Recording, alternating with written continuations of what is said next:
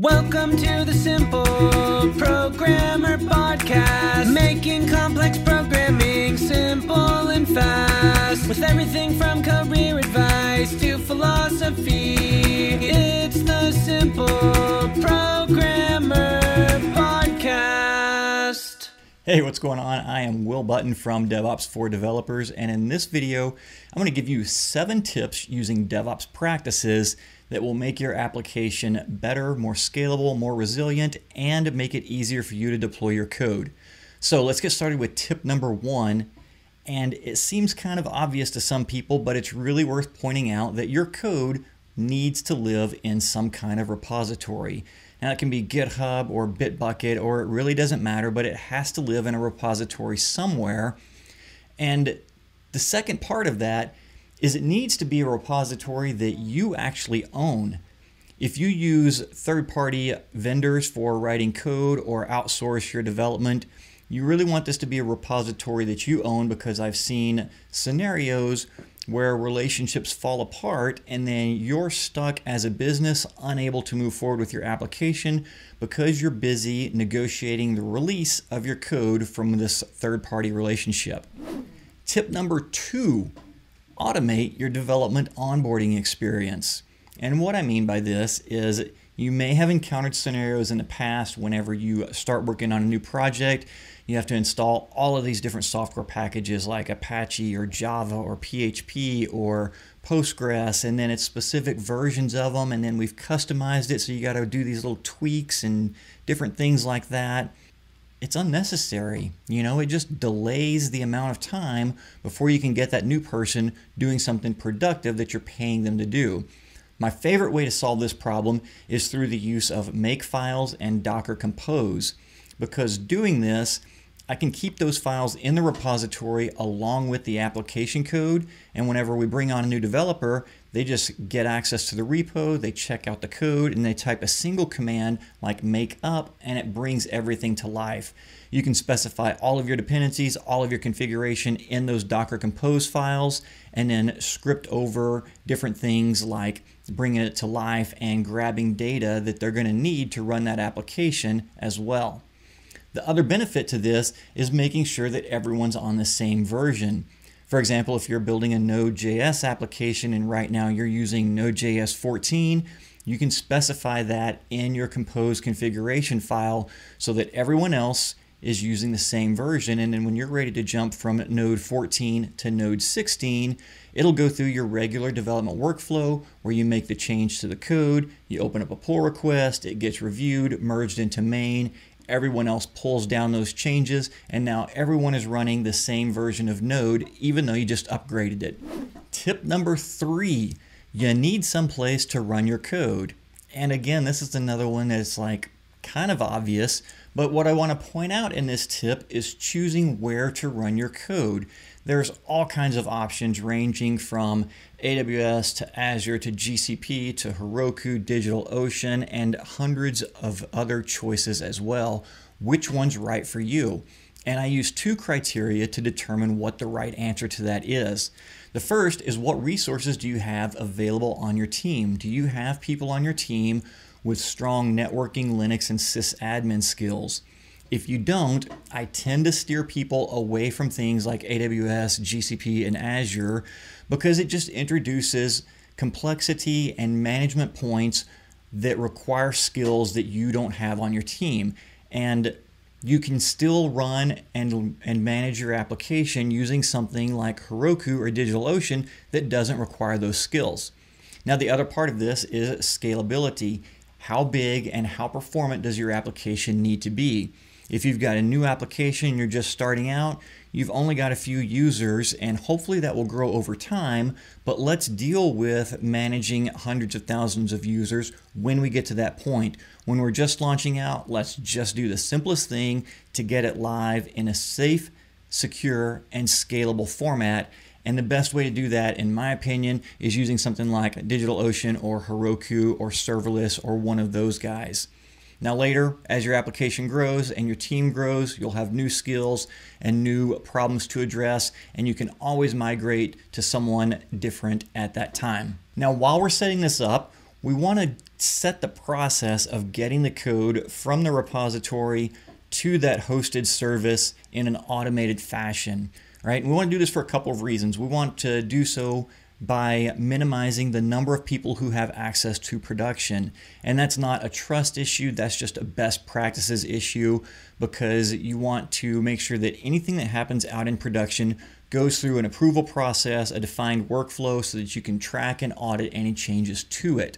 Now, we also want to automate that so that it follows a defined, consistent process of going to production. Imagine a scenario where I make some changes, merge them into the main branch, and then I deploy from my laptop or my workstation and jump on a plane for 2 weeks for vacation, right? If everything went well with that deploy, no big deal. If something goes wrong, we got a problem. We got a problem because we don't know who I notified that I was doing a deploy. It may be difficult to track what changes I made during that deploy. And we've also lost any logs or feedback that happened during that deploy process. So we want to automate that and use some. What's up, guys? John Sonmez here from SimpleProgrammer.com, and I want to tell you about my free blogging course that you can sign up for at SimpleProgrammer.com/pblog. Now, this free blogging course is going to tell you how to create a blog to boost your career. It's something that you definitely don't want to miss. Thousands of developers have already gone through the course, the free course that you're going to get by email, and have learned how to create a blog to boost their career, to make more money, and even to grow their own side business. It's something that every single developer should do, especially if you're a web developer. You should have your own blog. I'm going to show you exactly how to do it, how to be successful, how to get traffic, everything that you need to know about creating a blog and even making money from it. Just go to simpleprogrammer.com/pblog to sign up now. Once again, it's simpleprogrammer.com/pblog. Thing else to do that deploy. Now you can use your CI/CD workflow to do this deploy. If that's not an option for you, you can use a jump server or a centralized server that everyone logs into and does the deploy from there. And any actions in addition to the deploy, you want to make sure that those are automated and scripted as well. And I'm referring specifically to things like sending a message to your team, whether that's through email, Microsoft Teams, Slack, Discord, whatever you use to communicate. Make sure that everyone knows a deploy is in process, and ideally the feedback or the status or result of that deploy goes through that same communication channel as well. Now, this just ensures that humans don't forget steps or overlook steps, and when a deploy goes wrong, because ultimately it will, we have the best possible scenario available for figuring out what happened and correcting that and moving forward. Tip number 4, logging. We just spent a lot of time and effort in tip number 3, minimizing the number of people who have access to production and automating our deploy scenario. So we've got logs that are happening out on production, but we got to get those out of that application or out of that environment, someplace where that the rest of the team can see those logs. In addition to that, you want to write more logs than you think are necessary for your application, right? There's like 7 different log levels you can use, ranging from info to warning to critical to debug. And so you want to write logs for all of those scenarios and then choose the appropriate log level for that statement. One of the things I like to do is control the log level on my application through an environment variable set on my production servers. So now in an everyday world, we're just running with our log level set at the info level, but in those scenarios when we need more logging information, we can change the value of that log level to warning or to debug or critical or whatever we need to do, and then restart the application so that it picks up that change to the environment variable, and now we're getting the additional logging that we want to work on that issue without having to log in to our servers and make changes there or do a code deploy. All right, tip number 5, monitoring. So in addition to our logging, we need monitoring, and we need the base level monitoring, things like CPU and memory and disk space. Those are the ones that we want to monitor on our server level, but we also want application specific monitoring as well. For example, if we're building an API server, we want to monitor the latency or the response time whenever someone makes a request through one of our API endpoints. You also want some kind of application tracing or framework specific monitoring as well, so that whenever you're trying to do those advanced debugging or troubleshooting scenarios, you can get some metrics that are specific to the performance of your code.